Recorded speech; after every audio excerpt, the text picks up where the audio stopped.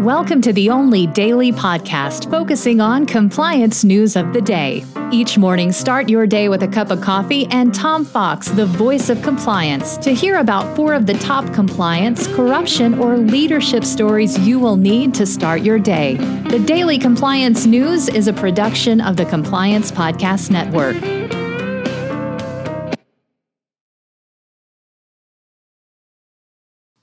The Daily Compliance News for June 16, 2021, the Spying on Employees edition. And we begin with that story from the BBC.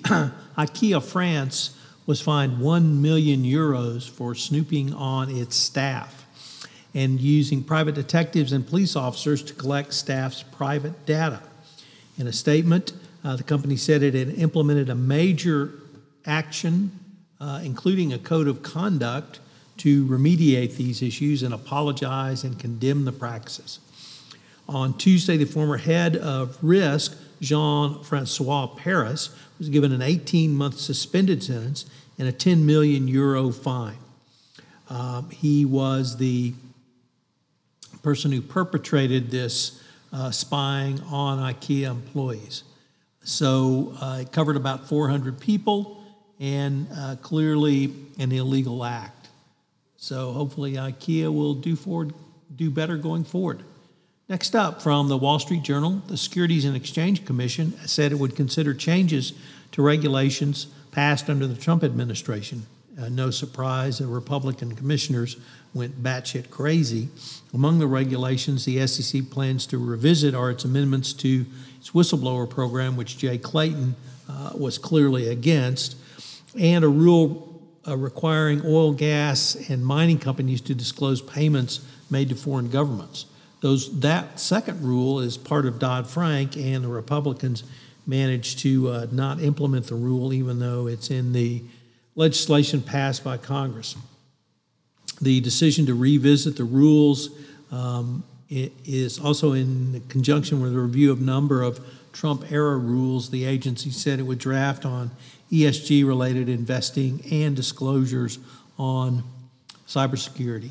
As noted, the Republican commissioners heavily criticized the move, but as usual, they have no basis to do so, as these rules really were antithetical in the case of Dodd-Frank, and really softened the whistleblower program, which has been a huge success by every measure other than Republicans not wanting people to report on illegal activities of companies.